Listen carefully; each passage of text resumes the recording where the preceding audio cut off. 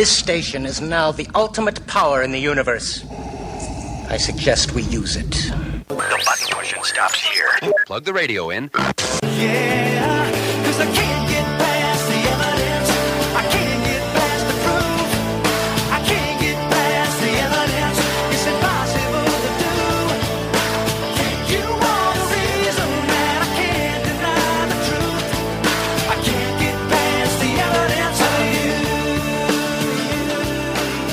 Welcome to Evidence for Faith. Thank you for joining us. This is the show where we explain the benefits of Christianity for personal happiness and human flourishing. I'm Keith Kendricks. Hi, and I'm Kirk Hastings. You can find our website at evidenceforfaith.com. That's evidence, the number 4, faith.com.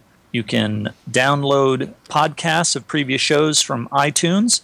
And if you have a smartphone, you can use the TuneIn Radio app to listen to us. Well, Kirk, today we're going to be talking about the history of science in the 20th century. So this is going to be a great show, and everybody stay tuned for an exciting show.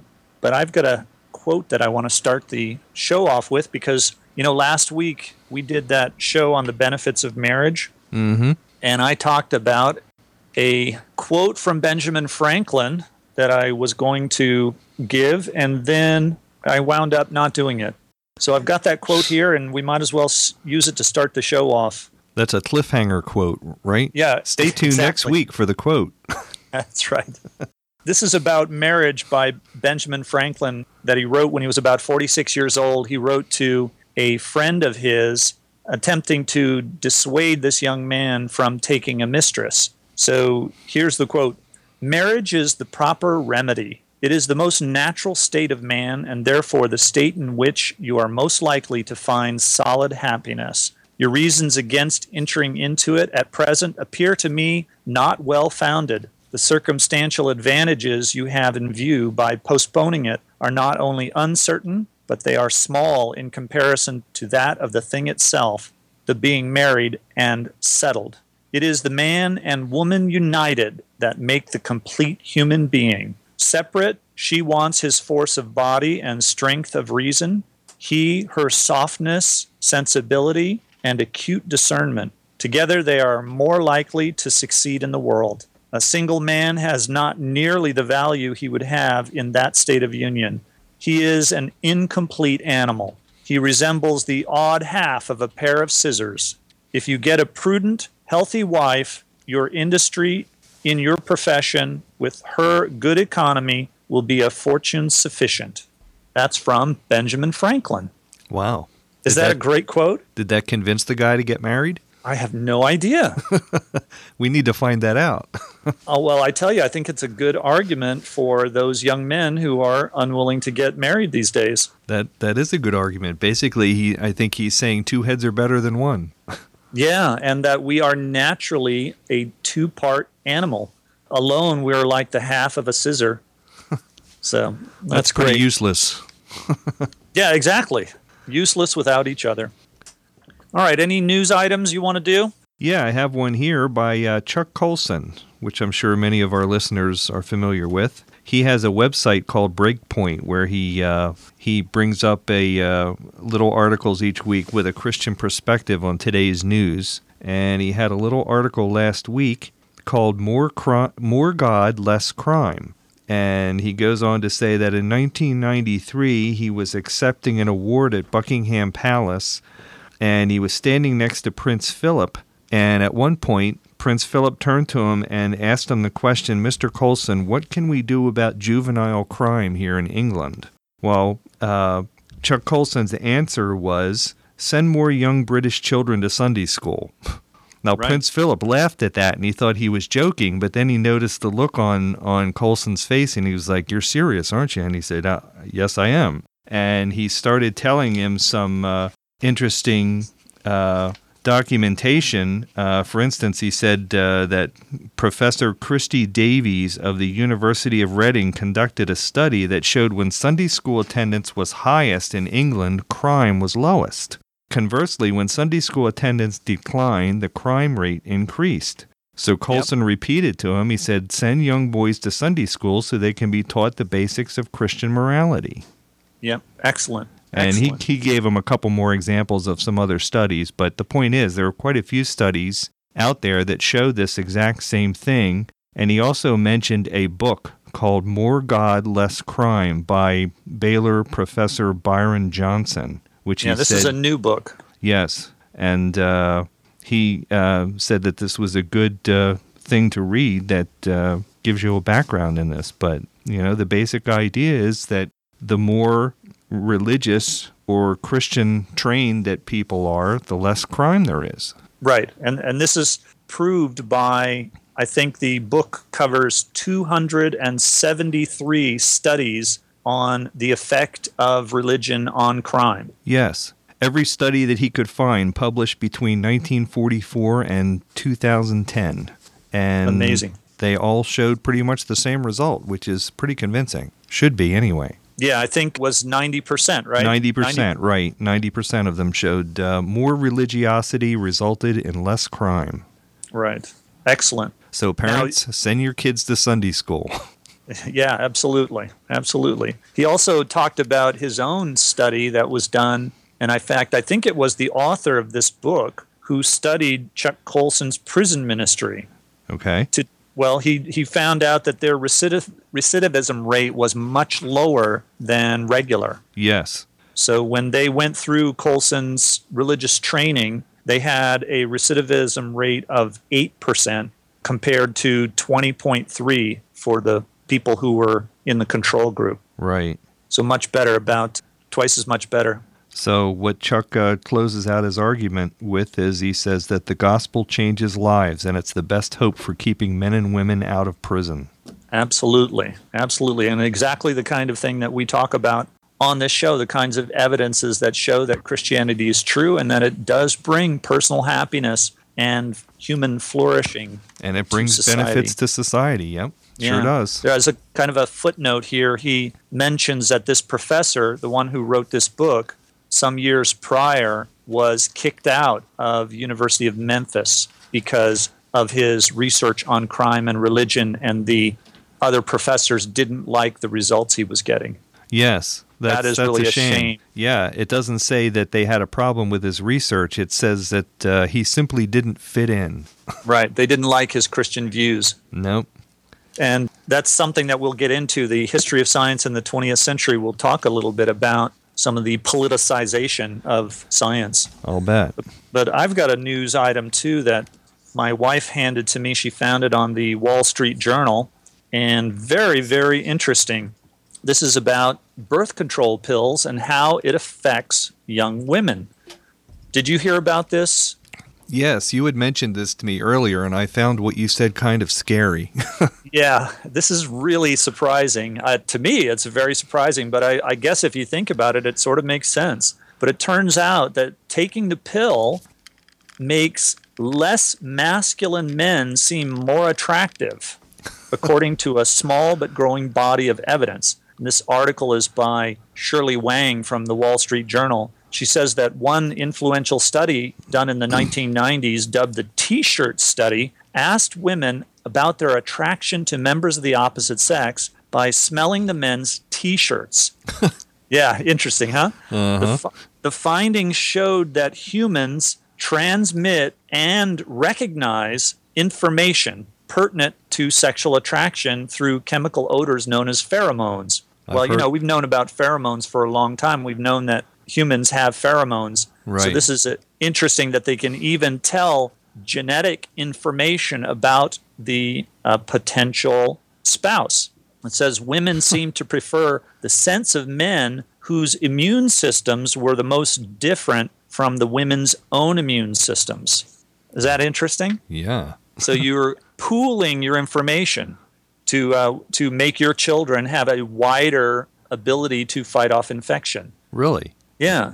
Now, about the birth control pills, she says that more than 92 million prescriptions for hormonal contraceptives, including pills, patches, and injections, were filled last year in the United States, according to the data tracker IMS Health. And she says studies have shown that when women are ovulating, they tend to be drawn to men with greater facial symmetry and more signals of masculinity, such as muscle tone, a more masculine voice, and dominant behaviors. I've read some of those studies in the past where they'll look at women's attractiveness to dominant behavior, and it's kind of interesting. One study I read about, they had a guy come into a bar and they told him, we want you to act like a jerk, okay? So he came into the bar, he started acting really jerky to people and being, assaulted, he didn't hit anybody, but you know what I mean? He was aggressive, Right. let's put it that way. He was Right. in people's face and stuff, and then Right. he left. And then they would interview women, okay, what did you think about this other guy, the control person, the control person who was really nice and sweet and stuff. And then they asked about the aggressive guy, the guy that they had told, we want you to act like a jerk. And guess what? I'm They afraid. liked the jerk better. Oh, man. They were more attracted because he was dominant, right? He was more aggressive. Unbelievable. Yeah, so those are kinds of studies that they do. Well, I was a let's nice, see. quiet guy in high school. I guess that was my mistake, huh? Yep, there you go. Yeah, you want the women, you gotta be a jerk. Oh, my gosh. So, well, a case, unless it's women on the pill, apparently, because she says here that women on the pill no longer experience a greater desire for traditionally masculine men during ovulation. Their preference for partners who carry different immunities than they do also disappears. So this kind of genetic screening that goes on when a woman smells the man is gone.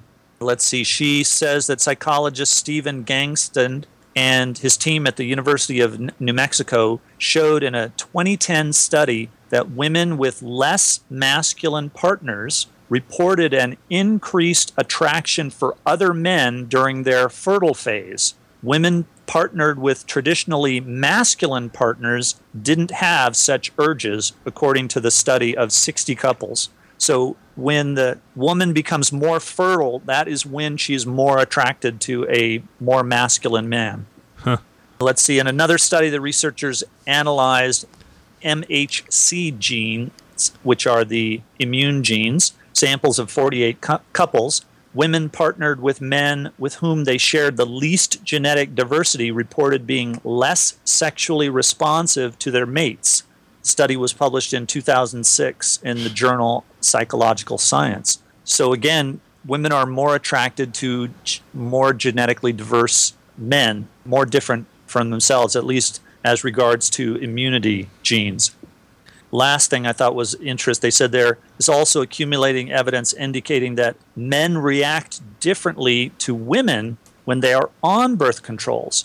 So they repeated this kind of smell the t-shirt test for men. So in 2004, a study in the journal in Behavioral Ecology used the t-shirt study methodology, but instead put the shirts on 81 women. Later, a panel of 31 men smelling the t-shirts experienced the greatest attraction for the non-pill using women when they were ovulating. Really? Yeah. And they also, as a control, they used 12 women on the panel who smelled the t-shirts and could not detect any difference in the t-shirts, but the men could. Okay. Is that interesting? Yeah. I guess I'm not sure what the message this gives us, except that we have to be careful what kinds of pills we take and for what reason. I think it's indicating that science can really mess around with your head, and you may not even realize it. Yeah, absolutely. And medications. Yeah. That's really interesting. Well, that's it for our news of the day. Phew, I think that's enough news for one day. All right. That gave me a lot to think about. Yeah, absolutely. Okay, let's go on to today's topic.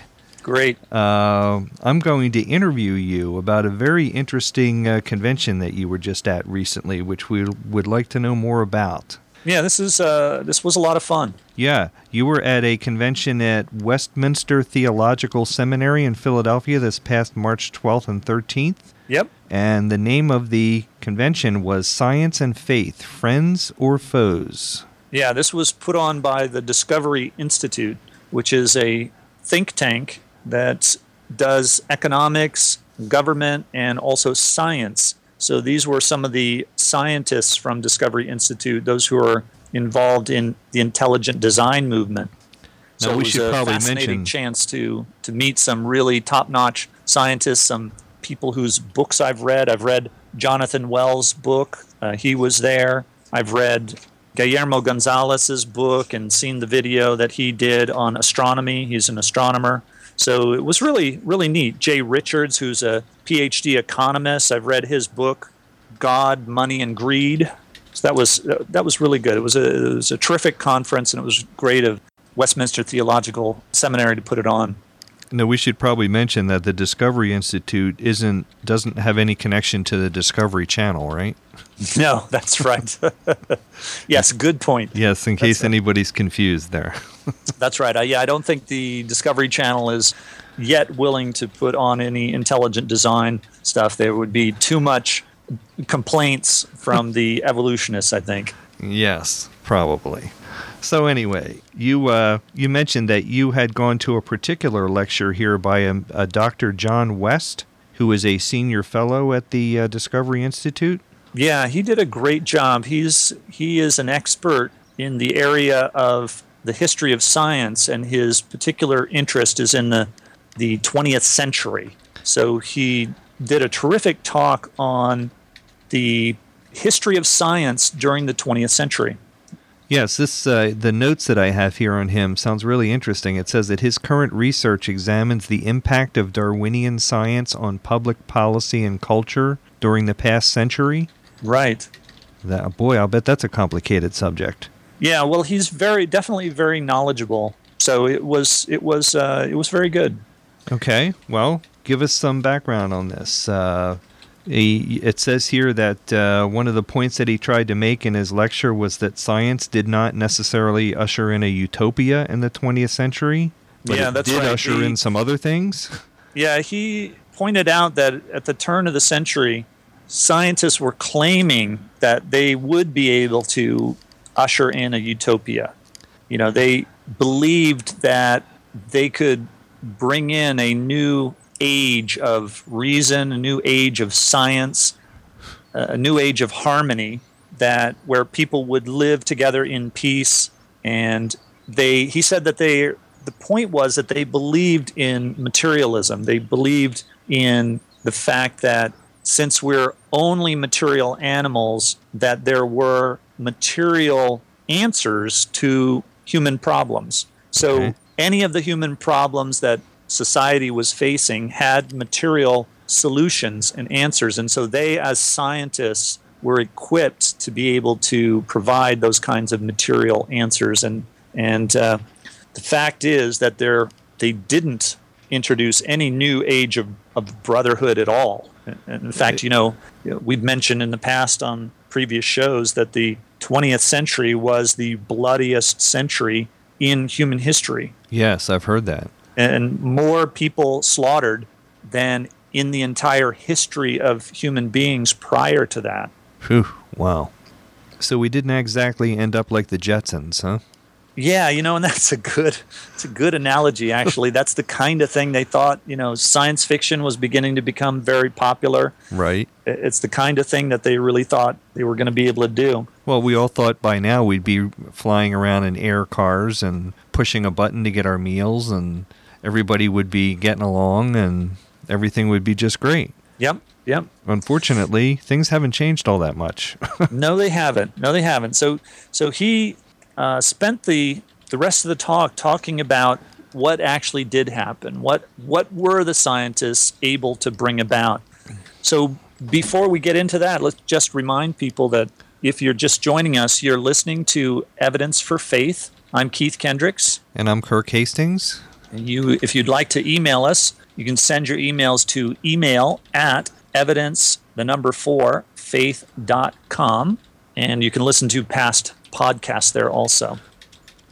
So, Kirk, let's get into some of the things that science did bring about in the 20th century.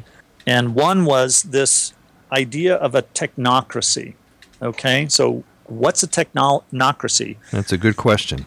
This is when science rules over social policy.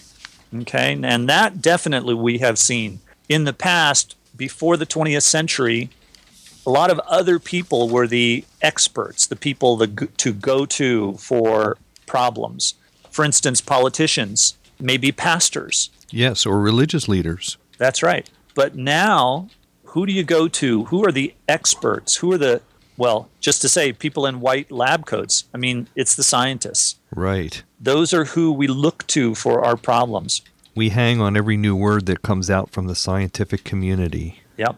And a good example from the 20th century was the eugenics movement. You know, this was scientists making social policy.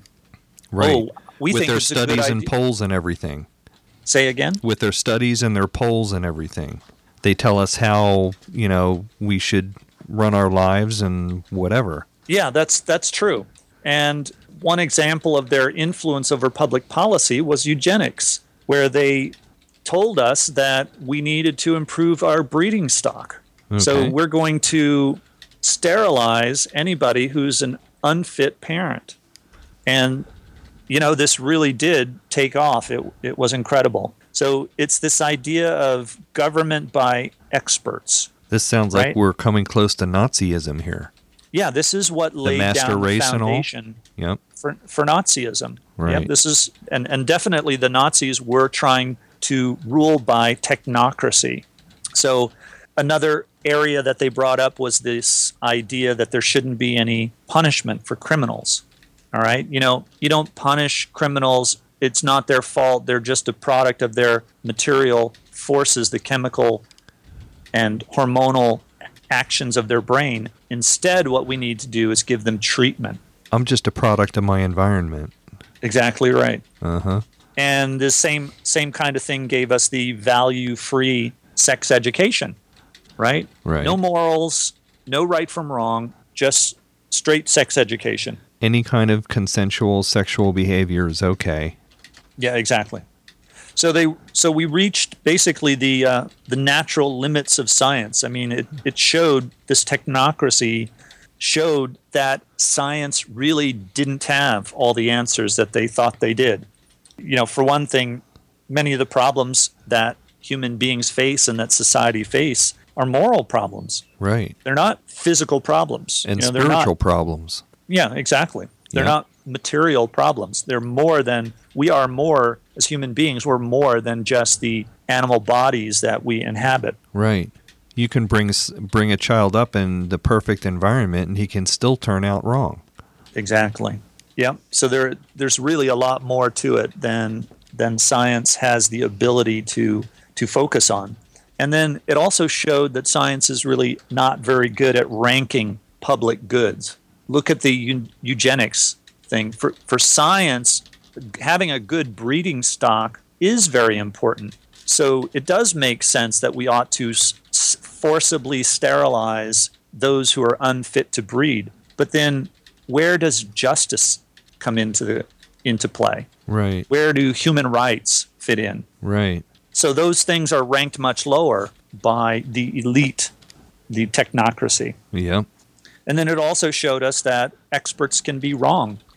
Again, the eugenics was backed this is prior to World War II. Eugenics was popular in the United States. It was backed by the American Association for the Advancement of Science. It was backed by the universities of Harvard, Princeton, Yale. In fact, almost every major university, the scientists there supported and promoted the idea of eugenics.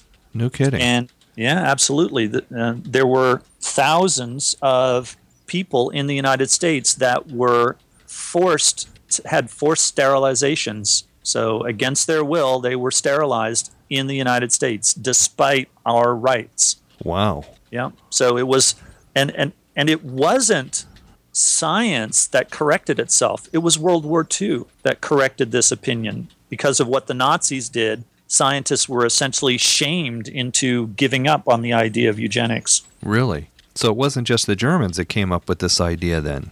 Oh, not at all. We were No. flirting with it too. In fact, the Germans didn't even come up with it. It was, as far as I know, it was come up with in the United States. It may have been England. I have to look back on the history of that, but this was just a natural outgrowth of the advancement of evolutionary science. Huh. Wow. Yep.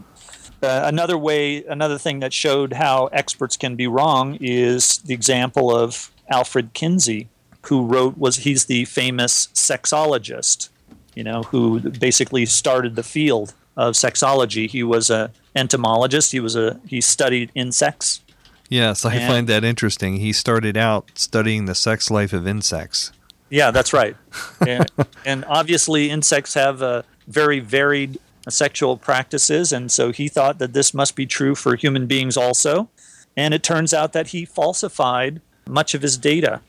So not only can experts be wrong, but they can also falsify their data. And so we're led down the primrose path, not realizing that we're being lied to. When the facts don't necessarily fit their worldview, they just change the facts a little bit sometimes. Exactly right. And one of the things that Kinsey is famous for is for giving us that data point that you still hear even today, that they're in a normal population, there are about 10% homosexuals. Well, that's not true. He got that data from prison populations. So in a male prison, the number of homosexuals is about 10%. But in a normal population, it's between 1% and 2%. Right. I've heard that. Many times, as a matter of fact. Recent studies have backed up that 1% to 2% conclusion. Yep. And then another thing, I don't know if you're old enough to remember, but they still used to talk about it a lot when we were young, is lobotomies. Oh, yeah. I remember that. Remember that? I mean, you don't hear it talked about at all, but this was a big thing in medicine. Yep. In fact, the surgeon who invented the lobotomy won the Nobel Prize. And it was sold as a miracle cure. Really, really frightening thing. Tens of thousands of people were lobotomized. Yep. So they took instruments, punctured up went through the nose, up into the brain, and the frontal lobes were lacerated. Oof. In an effort to control them. Yeah. So can you imagine? And this was put forward as scientific and the latest thing. And now we know, of course, it was quackery. Well, even one of John F. Kennedy's sisters was lobotomized. Oh, really? I didn't know that. Yeah. One of his sisters, I can't think of her name off the top of my head, but she had some kind of mental illness from birth, and Joseph Kennedy, the father, had her lobotomized when she was a teenager, I think. He later realized that it was a mistake, but at the time he thought it was the right thing to do, the right treatment to take care of her problem. He was listening to the experts. Yeah, but unfortunately it didn't work, and she ended up in an institution for the rest of her life. Incredible. Well, after having her frontal lobe cut, I'm sure that she probably was no longer able to take care of herself. No, I don't think so. You basically become a vegetable, I think. Yeah, it hampers any normal kind of behavior also, for whatever it did for any kind of psychological problems. Right. So this, Dr. West then really brought out the importance that policymakers have to challenge the scientific elite. It's not good enough to just listen to people who claim that they are telling you the science, that they are the experts, and that you ought to do what they say. It's crucial that our policymakers don't just listen to a bunch of scientists in what they say. They have to challenge, they have to find out the data and really carefully examine it. I don't know if you remember, Kirk, the email that we got from an atheist one time who was asking us why it was that we doubted science and how could be so untrusting. It was really kind of a funny letter, as if there was something abnormal about that. And he seemed to think that there was something emotionally wrong with us because we didn't trust science like we ought to. Yeah, right. Or like he did, I guess. Yeah. Unfortunately, a lot of people today still think that way. They think Yeah. that science has all the answers, and people that don't go along with that, it's like, what's wrong with you? Right. Why aren't you in step with the rest of us? But when you really think about it, we've had morality plays back to the novel Frankenstein by Mary Shelley that dealt with those very themes of how science, uncontrolled and unhampered by moral constraints, can, go wrong. That's right. That's right. It's Yep, been a we need- popular theme in fiction for a long time. Right, right. Well, we need to make sure that we don't follow the scientific elite in areas, things like in sex education, where there's a lot of atheistic and immoral sexual education. Stem cell research, there's this focus on embryonic stem cell research as almost a matter of power. The universities want the ability to experiment and clone human beings, even though the science shows that adult stem cells do the job. And Much all of better. the promising cures that we've been able to discover so far have been from adult stem cells and not from embryonic stem cell studies where they actually clone human beings. Right. Another item is climate change. The idea that carbon dioxide is making the earth warmer.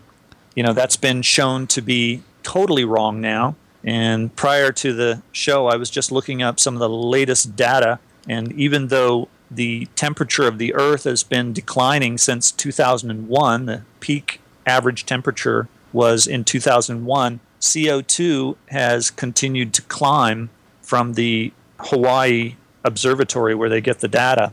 And from the ice core readings, we know that CO2 will later fall, that as the temperature comes back down, the CO2 will later be, decades later, gets absorbed back into the ocean. So it's not from industry, it's not from human beings, but unfortunately, many scientists have been politicized, and people who are political are taking advantage of the bad science and using it to force their political views. Yeah, unfortunately, a lot of the environmental organizations are using, like you say, that inaccurate scientific data as a club to get people to stop using their cars and stop using airplanes and whatever. Right. And Tax they're us using for our heating bills and electricity bills, and on Right. and on it goes. right, and they're So he using made this this- false science as an excuse to justify that. Right. So Dr. West made this really interesting point because the conference was about science and religion and are they friend or foe? So it was about this supposed conflict that atheists like to say there is between science and religion. And he pointed out that the real war on science is the war about can science be criticized or not. So that's where the war is. It's can science be criticized, or is science so pure and so good that can never be criticized? That's where the war is on it. Isn't It's it about- interesting how, in that sense, science has kind of replaced God as the thing you cannot criticize? Yeah, exactly. Absolutely. We now worship science, and if you don't go along with that, then you're a heretic. Yep, many people do. Yeah. All right, well, let's go on to another item then. He mentioned that another thing that came about during the 20th century that science brought about was utopianism, right? The idea that you can control nature, okay? So humans can extend their control of nature over other humans. And one of the problems is that people are too credulous, right? They're too trusting of science, and they're really unaware of the misuse. He talked about back to that idea about the sterilizations, that there were tens of thousands of people in the United States sterilized. I said thousands, but I see in my notes here it's actually tens of thousands. Wow. And then in Germany, prior to the war, they sterilized hundreds of thousands, had forced sterilization. Then that led later to killing of handicapped. And this was done, this killing was done by doctors and scientists. I don't know if you remember, Kirk, about that study that we showed where they compared atheist doctors to religious doctors and how atheist doctors were much more likely to make decisions that would result in your death? Yes, I remember that. Yeah. Yeah. Pretty scary. Well, Yeah. so we have to be aware of the misuses of science. And of course, a lot of people are afraid today about the way the debate about healthcare is going, that soon our healthcare is going to be handed over to a small group of bureaucrats who are going to decide what treatment we get and what treatment we don't get, and whether we live or whether we die, Right. which is kind of the same thing. Yes, indeed. Exactly. Another thing that he mentioned was that 40% of males in some schools in the United States are on Ritalin. Really? Can you imagine? Oh my gosh. And this, again, is part of that control by the technocracy, the experts. Listen to the experts. It's this utopianism, this idea that you can create a peaceful society through science. Just take the right drugs. We can control your brain. Yep. So, and this actually puts up a real struggle between Christianity and science, because Christianity is anti-utopianism. Christianity doesn't believe that there's going to be this perfect peace and harmony, even though Christianity leads to the greatest amount of peace in the world and has historically shown that it leads to the greatest amount of peace on earth. Ultimately, it's non-utopian. It never loses sight of the true nature of human beings and the true evil that is in every person. Right, the moral corruption that's inherent in all of us. Yep. Another thing that he brought up that happened during the 20th century is the dehumanization that came about from the scientific establishment during the 20th century. Yeah, I think you've touched on that already. Yeah, exactly. It's that idea about criminals not being responsible. Well, if a criminal's not responsible, then you're taking away the dignity of his rationality, right? Human beings have dignity in what they do because they're thought to be rational. They're thought to be making choices. And then when you make a good choice, you ought to be rewarded or praised for making difficult choices. If you choose wrong, you ought to be scorned or shunned or punished, depending on what your choice was. And that provides dignity to people. It treats them as more than just a thing or a machine that has no control over its behavior. Exactly. In a sense, this concept of criminals not being responsible is a dehumanization. It's treating them not like they are rational thinking humans, but that they're just a product of their hormones and chemistry in their head. It's denying the fact that they have a choice about anything. Yeah, exactly. Another example is the early modern idea about architecture, where everything was steel and glass and square boxes, and they were going to put people into these little cubby holes, right? These ugly boxes. Mm-hmm. That's really dehumanizing. There's no beauty there. There's no culture. It's just a place to be housed. It's like a cattle pen. Another example is the evolutionary view of business, right? The idea of the laissez-faire business theory. So it's thought to be free markets, but it's not. It's evolutionary free markets, where the one business does whatever is necessary to crush the other business. Mm-hmm. There was that movie recently, Wall Street. Uh-huh. Did you happen to see it? No, I didn't, but I've heard quite a bit about it. Yeah, that was a part 2 of the original Wall Street movie, where they hammered home this idea that greed is good. And they were claiming that was what capitalism is all about. But that's not what Christian free markets are about. That's a kind of scientific, evolutionary, dog-eat-dog kind of free market. Survival of the fittest. Where have we heard that before? Yeah, and it's really a dehumanization of people. We don't treat people like human beings. We treat them like the enemy. Right. One of the things in the eugenics movement is that reformers, people who tried to fight against eugenics, were denounced, right? It was said that they wanted welfare for the feeble-minded, right? You know, they were called human waste. So there was a real war against humanitarianism and altruism and looking out for weaker people and, those who didn't have a high IQ. All of that was seen as the enemy. And really a lot of this led to the crimes by the Nazis, this dehumanization view, this Darwinistic view of people. He brought up the point that we still do this today. We still dehumanize people who are weaker than us. Think about the term persistent vegetative state. Well, what are you saying about that person? They're a vegetable? Yep, basically. Well, they're not a vegetable. Right. They're a human being. It's that kind of dehumanization that goes along, and we just don't notice it, and it's a part of the history of the 20th century. And really, you could extend that to the idea of abortion, too, that we've come to the point where we say that a child before it's born isn't really a human being, so we can do anything we want to it. Right. But strangely enough, the moment after it's born, then all of a sudden it becomes a human being and has rights. Yep. That's kind of weird when you think of it. It's like, the difference is a couple of minutes, whether it's in the womb or out. Yep. But those are the rationalizations that you can go through when human beings are no longer human. Right. Well, really, the that's no fourth different. item That's no different from what the Germans used to do. They used to say that certain groups of people were not human, such as the Jews or immigrants or, whatever. Right. Exactly right.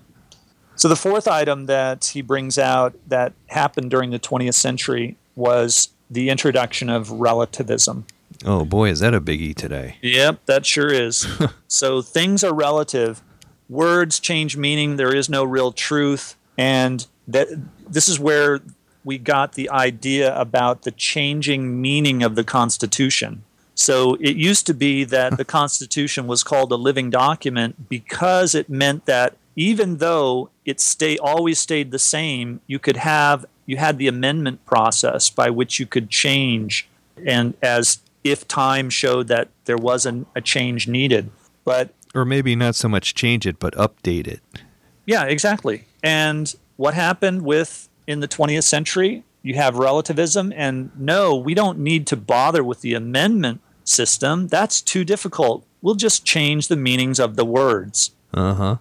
So he gave a quote by Roosevelt. I wish I'd had time to look it up about the Constitution. He said that it has to evolve like Darwinism. Oh, geez. Yeah. So he was one of the proponents of this idea that the Constitution changes by how we think it ought to change. And, Wow. And this really is a Darwinian idea. Darwin talked about the fact that there are no objective values. There are no real objective institutions, even marriage.